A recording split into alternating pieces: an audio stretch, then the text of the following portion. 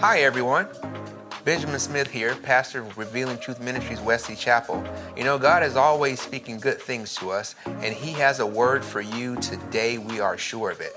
Take some time out to listen, and we'll be back as soon as we're done.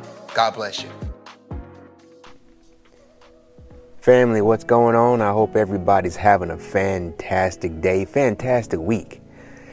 If you don't mind, let's come together and pray. God, I thank you for each and every person here. I thank you that we never take it for granted, this opportunity that we have to come and minister together. My prayer is that you give me the inner wisdom to speak life into each and every person. I also pray that everybody under the sound of my voice will get something out of the message today that they can use. They will be able to use it and make their lives better. God, not just years from now or months from now or weeks from now, not even days from now. They will be able to use this message and make their lives better immediately. That is my prayer. It is in the name of Jesus that we pray all of these things. Amen. And no matter where you are, if you can, lift your Bibles up with me. It doesn't matter the form that they take. And say these words. It's our confession. Say, this is my Bible. I can be what it says I can be. I can do what it says I can do. I can have what it says I can have. Every verse is God-breathed, and I aim to live by every word. It is essential to my faith foundation and works to change me from the inside out into the person God created me to be. That is why I shall never let it go. It is reliable. It is the truth. It is divine. It is the Word of God and shall forever be to me my Bible. In Jesus' name, amen. Family, this is the final installment as far as I am concerned. For me, it is the final installment of the Contend series.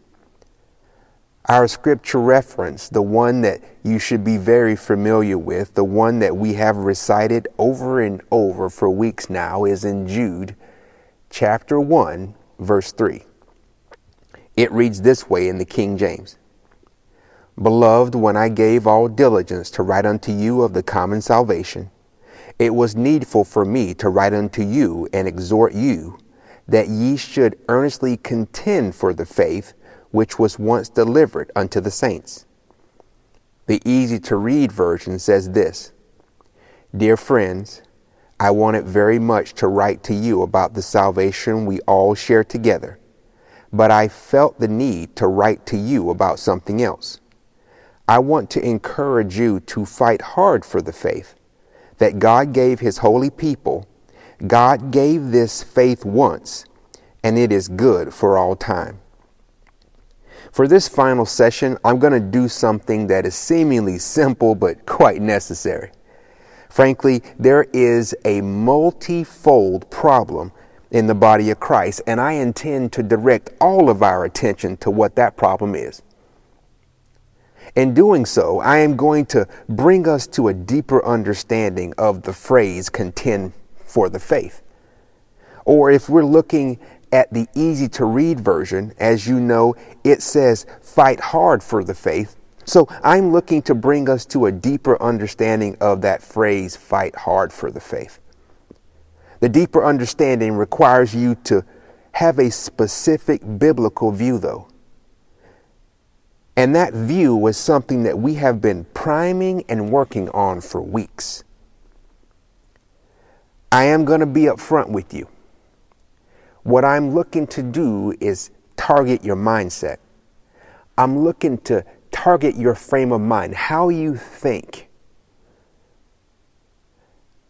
We're going to take that targeting and we're going to center it around a specific thought. And that specific thought is embodied in a Smithism. It reads this way. Notice the image. Completing a certain effort requires a person to put forth a certain effort. That statement has the word effort in it twice. But notice that the word effort in each place really means something different. We're all familiar with how words can be the same word, but in a different context have a different meaning. Well, this is the same thing. When we say completing a certain effort, that first effort there is relative to, notice those other words: job, feat, endeavor, or work. So completing a certain job, or completing a certain feat, or completing a certain endeavor, or completing a certain work requires a person to put forth a certain effort. Look at these other words: exertion, push, persistence, drive. So completing a certain effort or work requires a person to put forth a certain effort or energy or push. Contending for the faith, fighting hard for the gospel, doing battle for the kingdom, whatever you want to call it, however you want to couch it, requires effort. The theme of effort is an elementary, foundational aspect of something that always underlies any message that we teach here.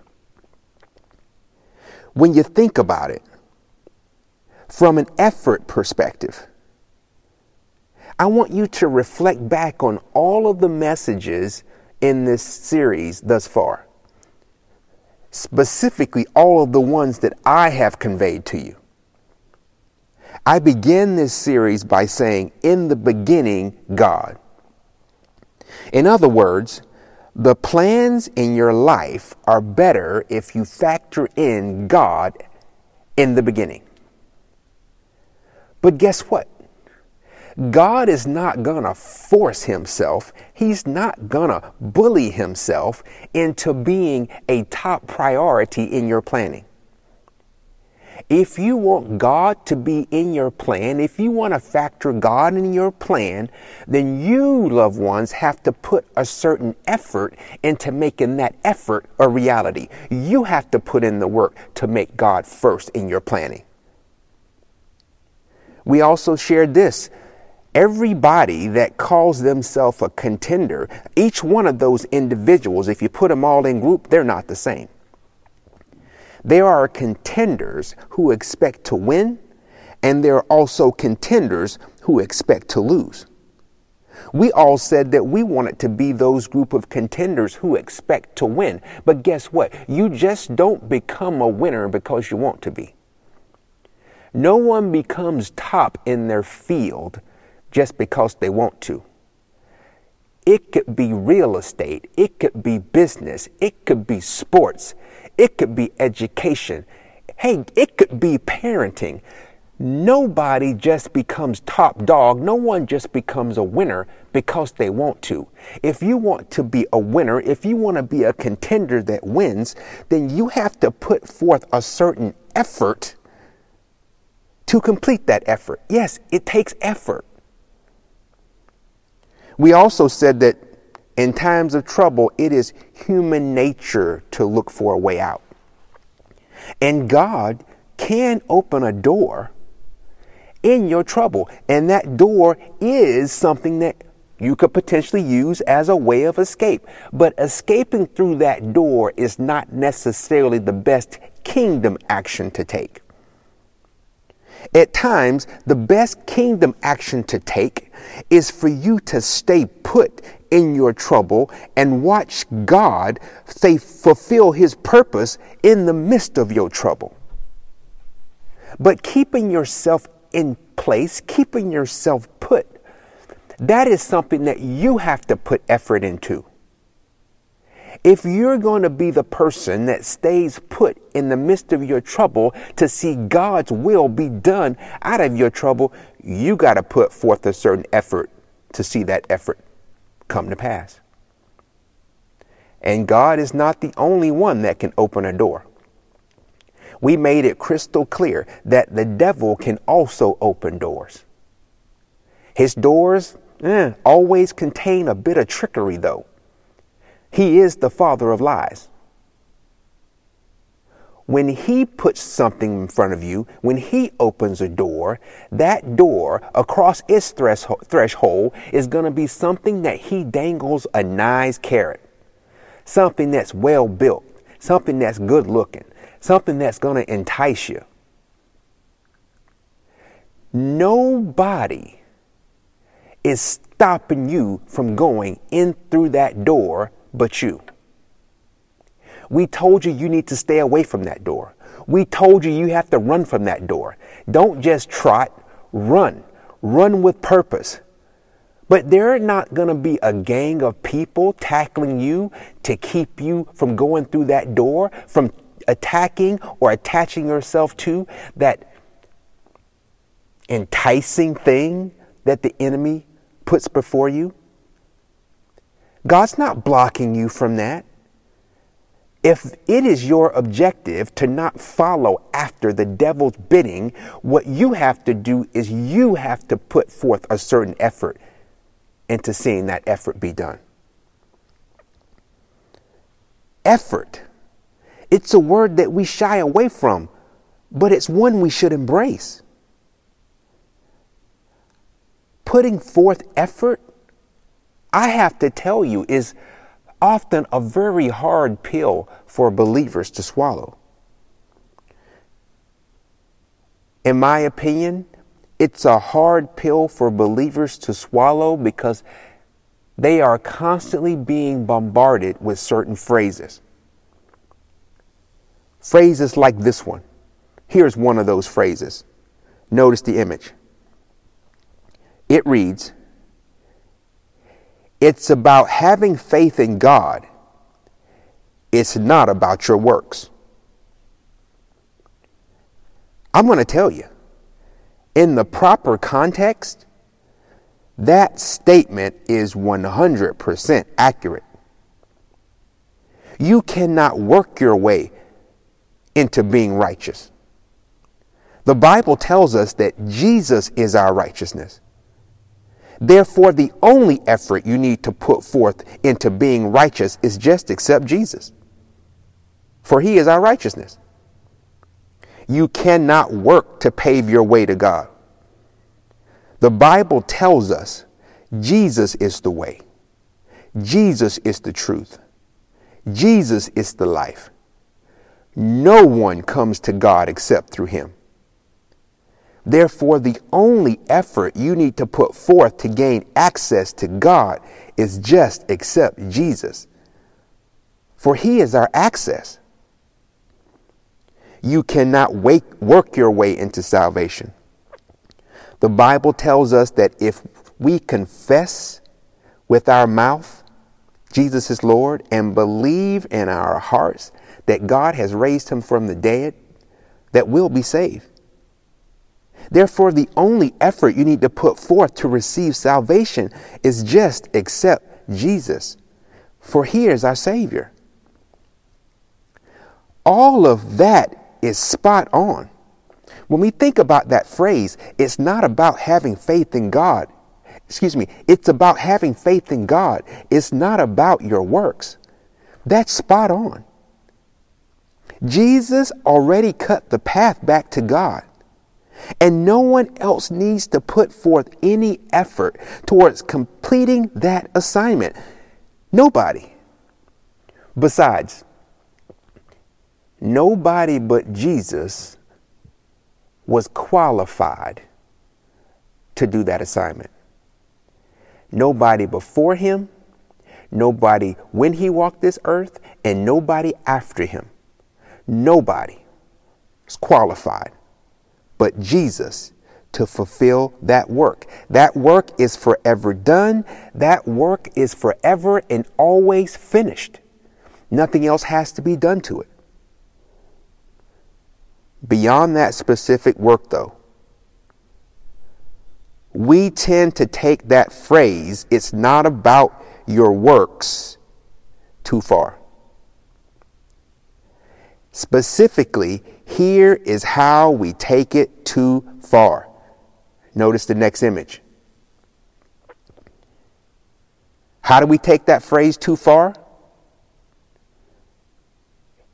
The image reads, just because we do not need to put forth work into getting in the kingdom, we somehow translate that into not having to work for anything once we get in it.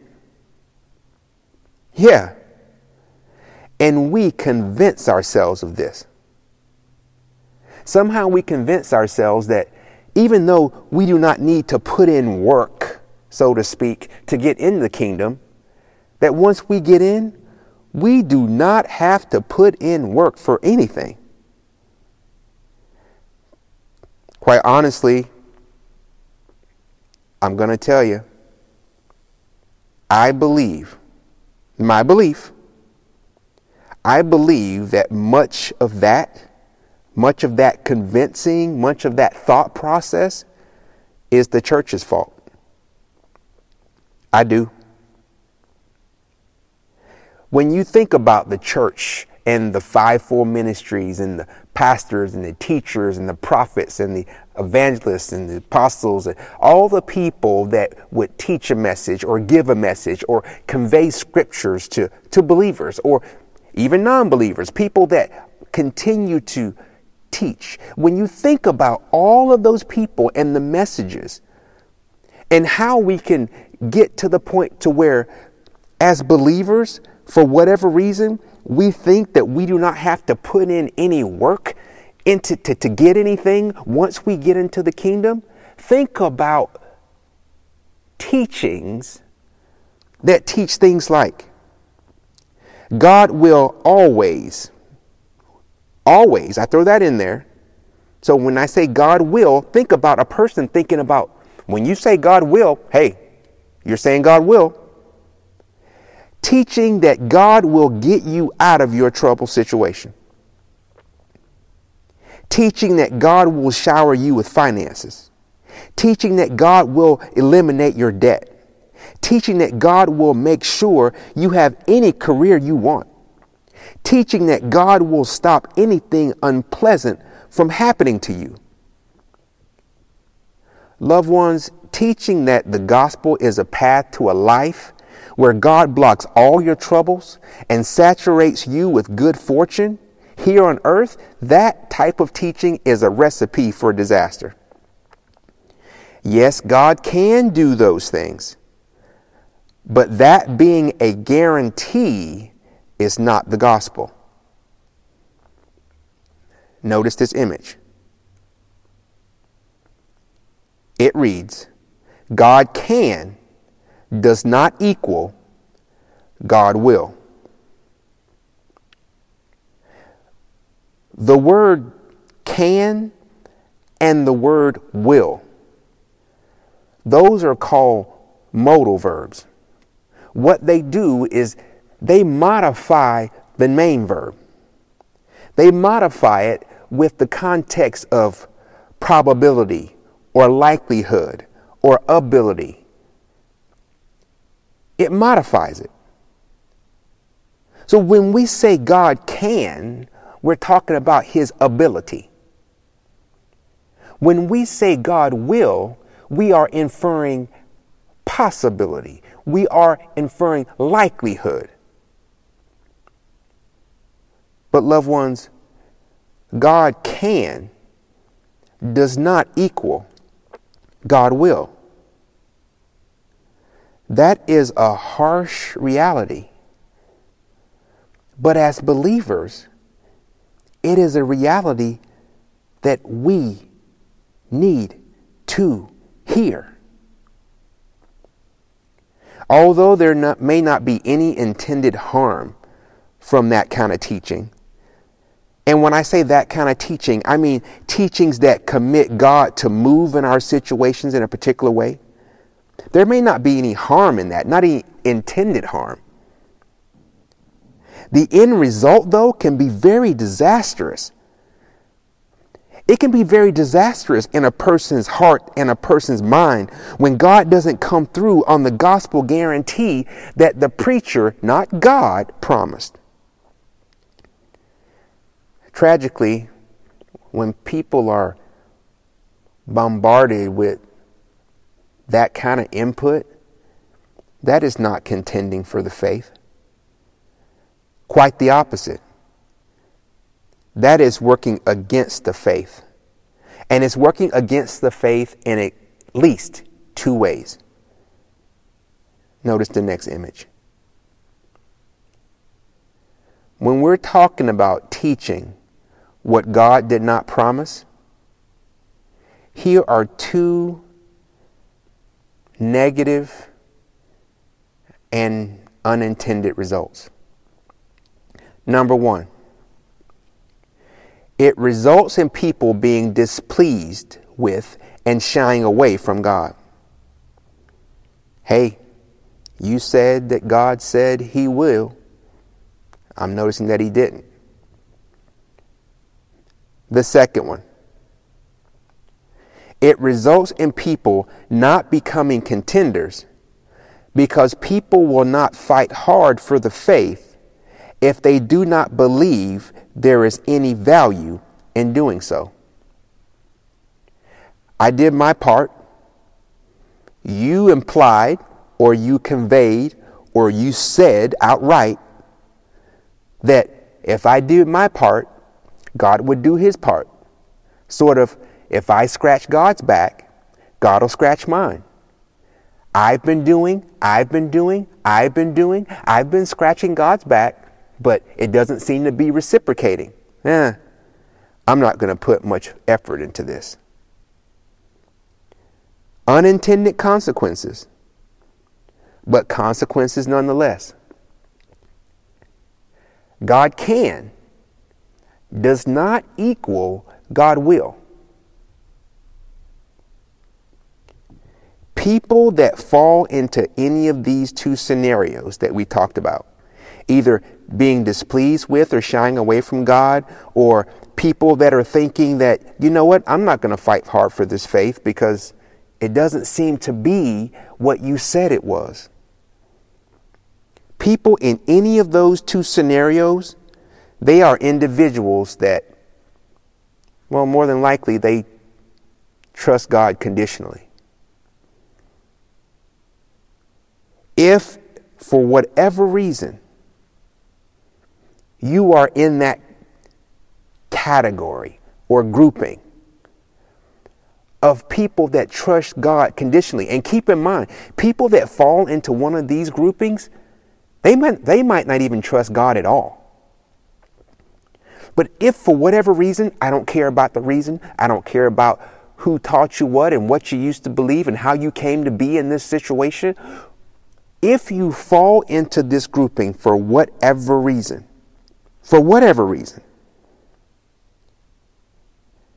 the time has come to reset your mind. If for some reason this has become part of your belief system, let's reset.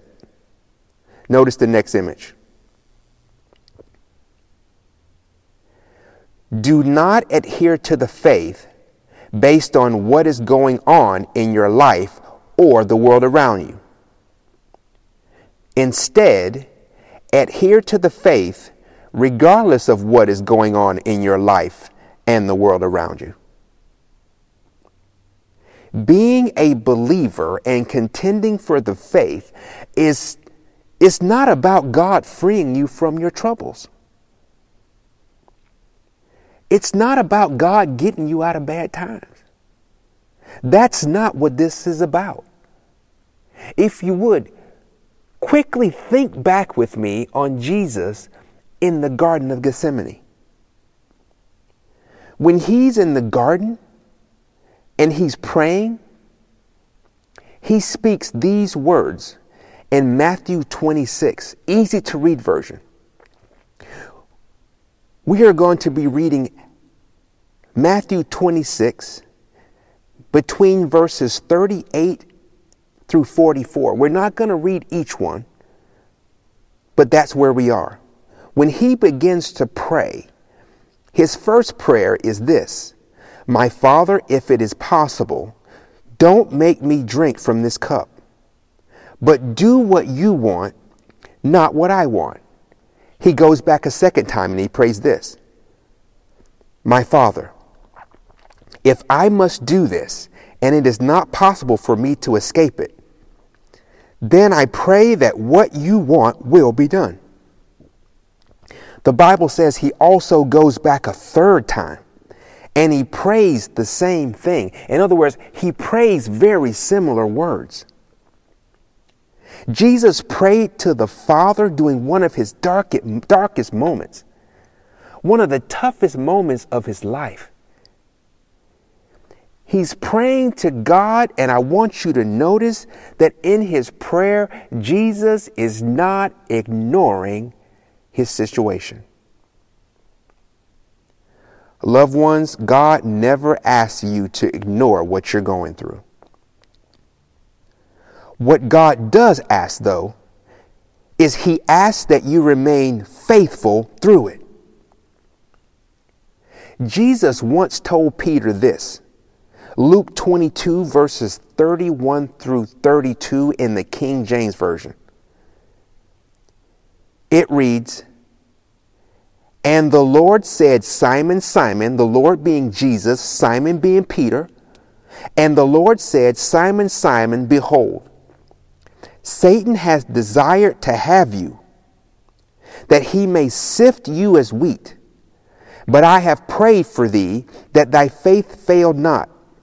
And when thou art converted, strengthen thy brethren." Jesus did not tell Peter that he is praying for his trouble to go away. Jesus did not tell Peter that he was praying for the devil to take it easy on them. Jesus did not tell Peter that he was praying for God to make them a way of escape. Jesus' prayer was that Peter remain faithful. When we reflect back to the Garden of Gethsemane, Jesus fell on the ground before God and confessed 3 times, "Father, if there is any way for me to get out of this trouble, if there's any way for you to take this away from me, if there's any way for you to lighten this load, I want to hear about it. I'm all ears. Please tell me now." He was ready and willing. God, if there's an open door of escape, please tell me.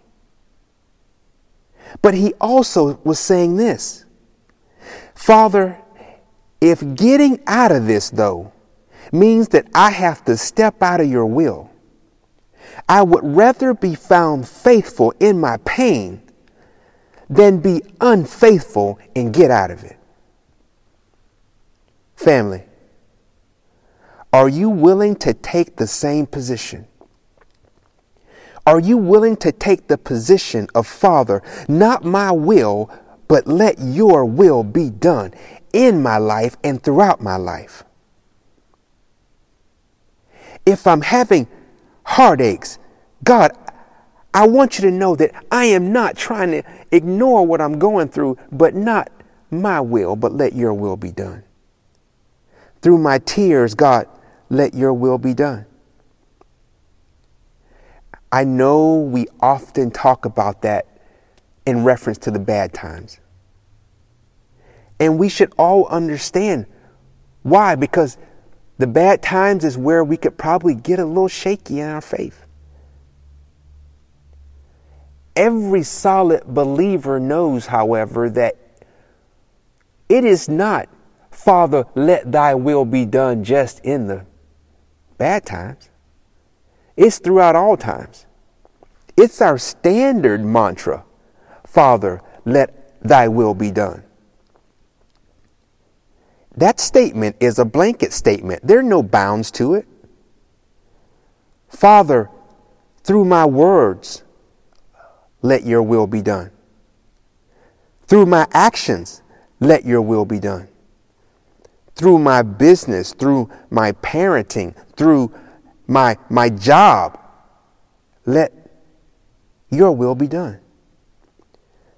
Through my popularity and my fame and everything that has to do with me, let your will be done." Wanting to see God's will be done is the position of a real contender in season and out of season. It doesn't matter.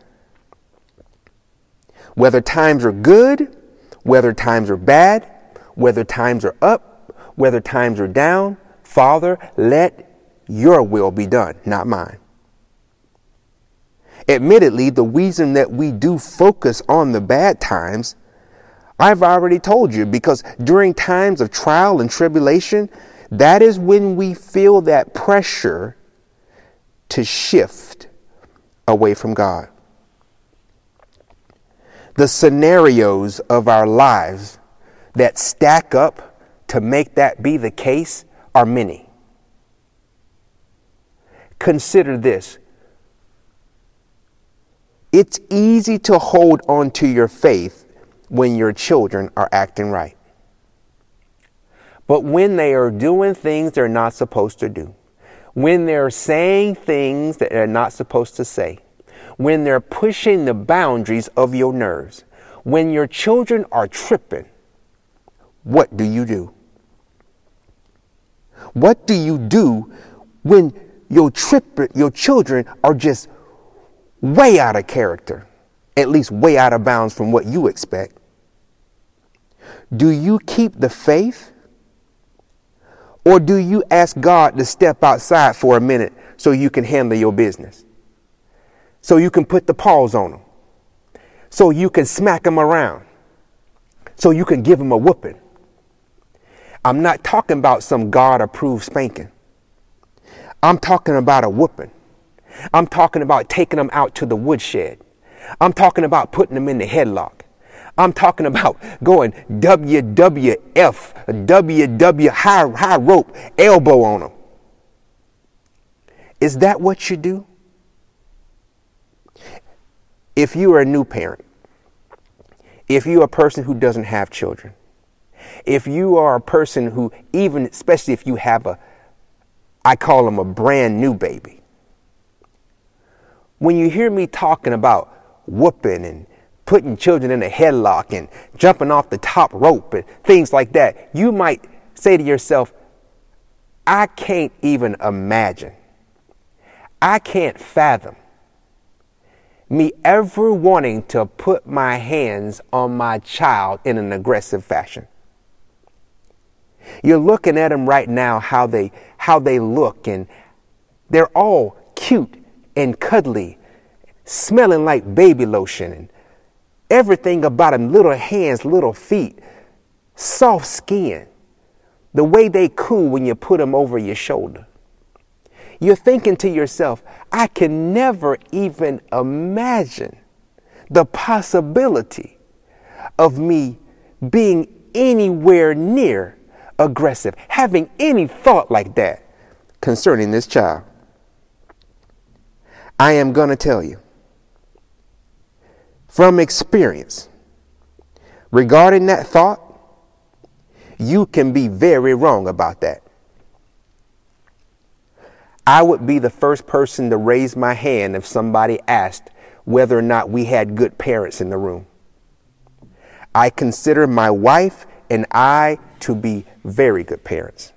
As a matter of fact, I believe my children would even vouch for that. We have 3 children that God has blessed us to bring into this world biologically. They are all in their mid-20s and up. And they would probably tell you that they had good parents and still have good parents even to this day. When we brought them home, each and every time I would look at them, that cute baby face and the way they would smile and they didn't have any teeth and sucking on that bobo, and when I would hold them in the middle of the night and they would just sleep so warm and cuddly in my arms, I would think, oh, the joy. As they got older, though, and they start lipping off, sometimes in the middle of my mind, in that place where I never thought I would have this thought, I would say to myself, you know what? I think I'm perfectly justified to just punch him in the mouth. Just punch him in the face. Not that I did, but I thought about it. And I thought that, at least in my mind at the time, it would be perfectly justified to do so. When I think about things like my oldest son, I remember a time when he was a teenager and he started getting mouthy. There was a moment I just had to look at him and just walk away. I went and found my wife and I told her, I said, Greta, this boy of mine, he up in here, he eating my food, he's in my house, he's wearing my clothes, and he got the nerve to open his mouth and say what he said. I had to walk away because I was about to hurt him. I was about to beat him like a grown man. She would laugh, but let me tell you, she's not that far away from me. There are times that my wife has come and found me, and she said, you better get your daughter. Now, I know once she puts the ownership of those children on me, when they're no longer our children, when they're just mine, I know there's a problem. She said, listen, did you hear what your daughter just said to me? Did you hear how your daughter just talked to me? I'd be like, no, I didn't hear. She's like, but you better get her. You better get her. She don't know me like that. She don't want to know me like that. I'll beat her like a grown woman. You better get her because she thinks she bad, but she ain't seen bad yet. You better get to your daughter before I do. As a new parent, you probably can't think or even fathom that, but they will challenge you. At some point in their lives, they will challenge you. And when they challenge you, when they're acting the way that you know that they know better, what do you do? Do you keep the faith, or do you take some other type of action? It's easy to keep the faith when your husband is acting right. But when your husband is doing things that you never thought he would do, when he's way out of bounds, when he's way out of line, when he is on the edge of testing everything that you thought your vows meant, what do you do? Do you keep the faith? Or do you ask God to step outside for a minute? When your wife is acting right, it's easy to keep the faith. But when she is doing those things that pushes the bounds of who in the world you thought you married, when she's doing those things and those words are coming out of her mouth and she's taking those actions and she's doing the things that push every single button that you had, even finding buttons that you didn't even know you had, when that is going on in your marriage, what do you do? Do you keep the faith? Or do you ask God to step outside so you can cuss her out right? Do you ask God to step outside so you can treat her the way you feel like she's treating you? What do you do? It is easy to keep the faith when everything is going right, when everything is okay, when times are cool. But when life turns up the heat, what do you do? Do you keep the faith? Do you stick with God? Or do you ask God to step aside? Do you step out of God's kitchen and step in hell's cafe? What do you do? It is easy to keep the faith, family, when times are pleasant. But when life gets in your face, what do? Do you stay with God? Or do you get in your flesh bag? Or do you have a flashback? Or do you go back to the old man? Do you go back to the old woman? Do you revert to the street? What do you do? The bottom line is this. Notice the next slide. Because right here is where many Christians are not. To be a contender, one must remain faithful to God no matter the situation or circumstance, and one must cast down any conclusion that God is not there or does not care because events are not to their liking. Unfortunately, loved ones, many Christians are not here. And this statement, the one before you right now, allows us to script part of the problem. Remember, I'm telling you that there is a multifold problem in the body of Christ. In this session, I aim to point out to each and every one of us what the problem is.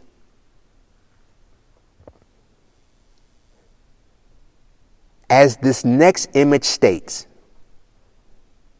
part of the problem is many believers do not remain faithful to God in every situation or circumstance and conclude that God is not there or does not care because events are not to their liking.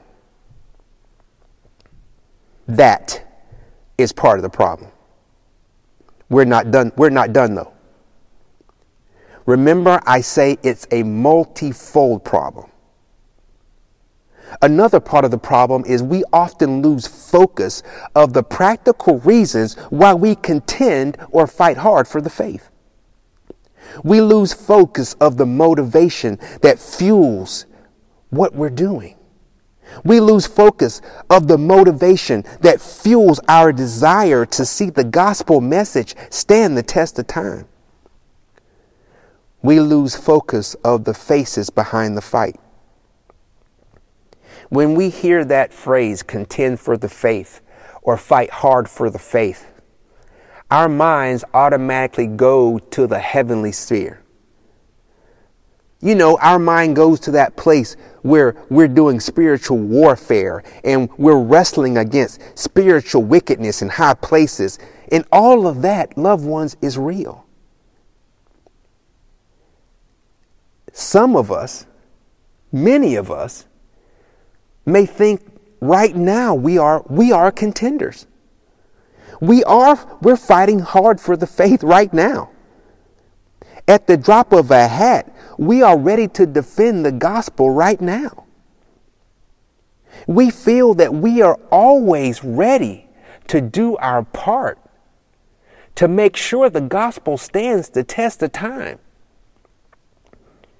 In effect, we are already, many of us, saying, I am ready at the drop of a hat to defend God's honor.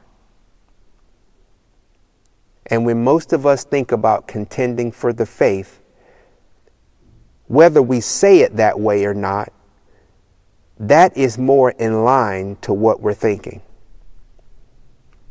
We're thinking that we're defending the gospel. We're being a champion for the faith.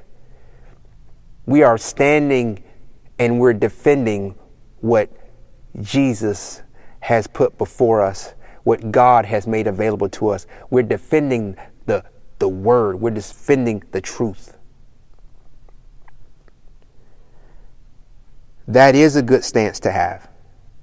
I don't want anyone to think that I am implying or even stating that that is not a stance that we should have. Consider this, however.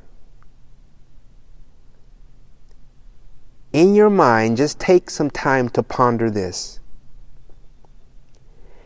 How much more fight would you have in you for the gospel if the face behind your fight was your baby girl? If the face behind the fight was your baby boy? If the face behind the fight was any person that you cared for dearly, be it your parent, mom or dad, be it your sibling, brother or sister, be it any other relative, your cousin, be it your best friend, your husband, your wife, how much more fight would you have in you to contend for this faith, to fight hard for the gospel, if the face behind the fight was someone that meant the world to you?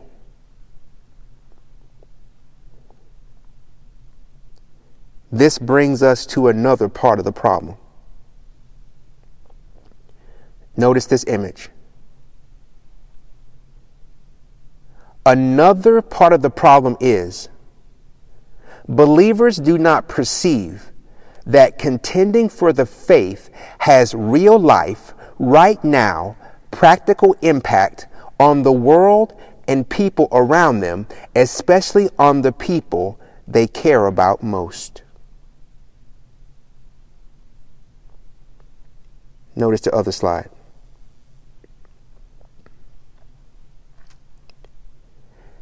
As the title of this slide states, believer, you are contending for more than you think. If the gospel is the source of insight, if you believe that, if the gospel is the source of wisdom, if you believe that, if the gospel is the source of guidance, and you believe that, if the gospel is the source of insight, wisdom, and guidance for all facets of your life, then when you contend for the faith, you are fighting for every aspect of your life. When you contend for the faith, you're fighting for your marriage. You're fighting for your family. You're fighting for your children. You're fighting for your grandchildren. You are indeed fighting for all of those things. If you think that the gospel is the anchor for the best life possible, for the best life here on earth, for the best life in eternity, if you really believe that, when you are contending for the faith, you are contending for all of those things. You are contending for your finances if you think God's way of running finances is the best. You're contending for peace of mind. You're contending for your community. You're contending for more than you think when you contend for the faith. You're contending for the next generation. You're contending for the nation. You're contending for the world. The list goes on and on and on. You're contending for more than you think if you believe in your heart that the gospel is the source of insight, the source of wisdom, the source of guidance. You are doing that. As believers, what this means is that it behooves all of us to put forth effort. Back to our word. Put forth effort in this world to fight for the gospel. Not just fight for God's honor, not just fight for the word, but fight for every aspect of life, including fighting for the people that we love. When I think about things that have happened in the world, and believers, although they talk about it in church, although they complain about it, and remember, I'm a believer too, they didn't put forth the proper effort to see change. What do I mean? When someone put forth the idea that they should have no prayer in school. We should have put forth proper effort to see that idea changed, meaning cast down. That idea was an attack on the faith. And we didn't contend for it right. We talked about it. But there are so many people in this world who have causes, and when their cause comes under attack as they view it, they get active. They get active. They call their commissioner. They call their senators. They change the law for their cause. But when we say, hey, why don't we take prayer out of school? If every single Christian, every single believer got on the phone, picked up a picket sign, called their representative, sent letters to the White House, caused a ruckus, I would bet you right now, we probably have prayer in school. I don't care that it says in God we trust in the back of our money. We were not there when they made the decision and moved forward with taking prayer out of school. What about this one?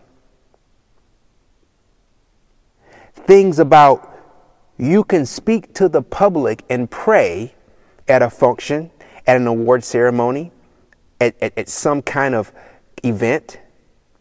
But when you pray, you cannot mention the name Jesus. That is an attack on the faith. And contending for the faith is letting the world know that when I pray, it is not just thank God. I pray in Jesus' name. Me mentioning Jesus comes along with prayer. You say we can pray to God. Well, my Bible tells me that the Father and the Son are one. We talk about that they say they don't want you to mention Jesus, but do we really contend for it? That's an attack on the faith, family. What about the movement to have life coaches instead of live by solid biblical principles? I'll be the first one to say that there are a lot of people that say a lot of good things. And there are people saying good things that are based on the Bible. But there is even a wider, broader push to just get information from people who sound like they have good ideas, but they are far, far away from the gospel. That is an attack on the faith. That is a degradation of the community away from God's best.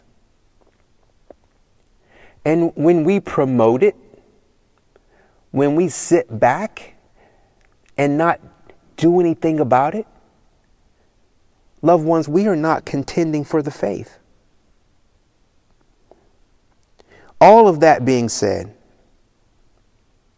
here is the multifold problem in a single sentence. Granted, it's a long sentence, but here it is. The problem is many believers either do not remain faithful to God in every situation or circumstance, conclude that God is not there or does not care because events are not to their liking, or do not comprehend how much contending for the faith really matters in both their lives and the world in which they live. It's right there before you on the screen. That is the multifold problem. I'm not saying that there are not other problems, but as far as this session is concerned, that is the multifold problem that God has asked me to share with you. That's a mouthful. And understanding that this is the problem in totality, as I want to explain it to you, I also have an image that states what the problem is in a short and sweet way. Here's this image. Notice. In short, the problem is many believers do not believe enough to contend for the faith. Yeah. The problem is many believers do not believe enough to really fight hard for the faith. Another harsh reality, but you need to hear it. We can talk all we want to about we contend for the faith. But if you really believed, if I really, really believed that the gospel is everything the Bible says that it is, if we really believe that, no one could stop us from fighting for the faith. If we really believed, it would be impossible for anyone to get in our way as we fight for the gospel. If we really believe. But short and sweet, the problem is many believers do not believe enough to contend for the faith.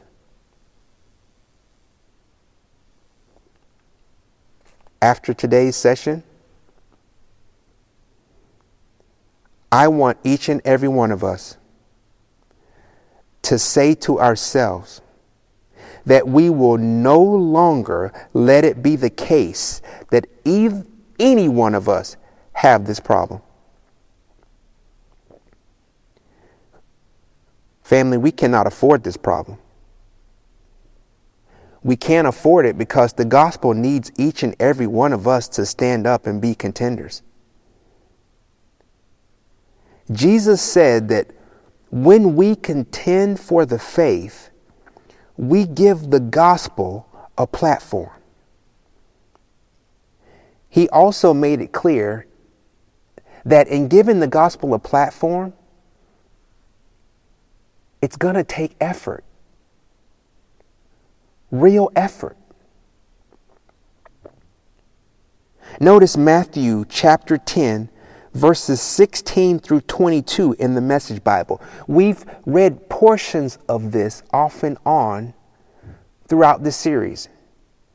But now we're going to read it all the way through, including the portions that we haven't read yet, all the way through verse 22. Jesus says, "Stay alert. This is hazardous work I'm assigning you. You're going to be like sheep running through a wolf pack. So don't call attention to yourselves. Be as cunning as a snake, inoffensive as a dove. Don't be naive. Some people will impugn your motives. Others will smear your reputation just because you believe in me.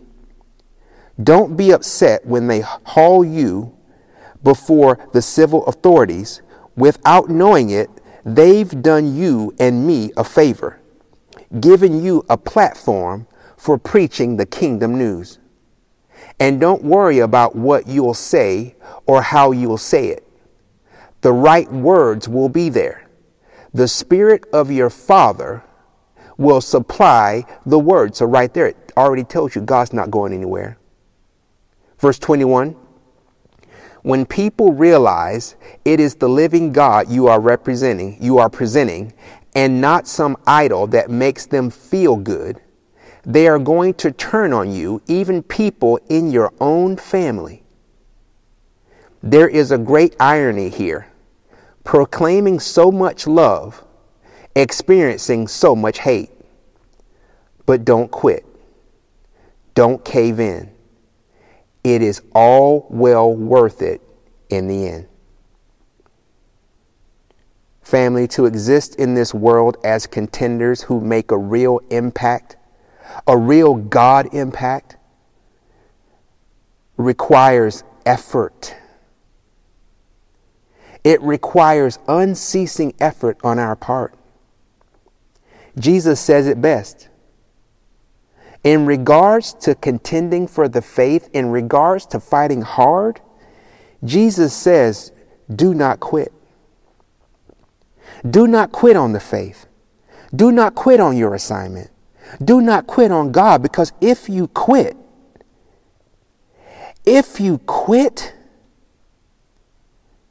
you quit on your loved ones and you quit on the world around you. Jesus says, do not cave in on the faith. Do not cave in on God. Do not cave in on the assignment. Because if you do, if you cave in, you're going to cave in on your loved ones and on the world around you. I know this message is not the most feel-good message. It doesn't cause you to skip and jump and shout and sing hallelujah. It doesn't put you on cloud nine. I know this. I told you up front, though, that this message, it's necessary. What my prayer is that since I have been obedient to God, hey, Father, thy will be done. I have presented what the problem is. Now it's time for each one of us to do our part. Doing our part means that we need to get with God and address within ourselves whatever part of the problem exists within us, and allow God to help work that problem out of our belief system. I love you so much, family. From here, we move on to the next series. Until next time, God bless you. Be safe. Let's pray. God, I thank you that each and every person who has heard this message or who will hear this message in the future, that they will search within themselves whether or not they are living with any of this multifold problem. We are not asking or really caring how it got into their belief system, but we're asking them to draw nearer to you, to focus on those intimate times with you and relieve themselves of the problem by opening themselves up to you and allowing you to change them from the inside out. We know that you're not asking us to ignore the issues of our life, but you getting us out of those issues is not really what the gospel is all about. We know that you can, but create in us, Father, a heart that realizes that although you can, if things do not happen to our liking, and I will say it this boldly, although you can, if you do not, that doesn't drive us away from you. If anything, I pray it draws us nearer. It's in Jesus' name that we pray. Amen. Well, that's what God had to say to us today. We pray that it blessed you. As always, we pray that the Word of God blesses you, not just years from now or months from now or weeks from now, not even days from now, but we pray that you got something out of the message today that would change your life immediately. God bless you, and look forward to chatting with you next time.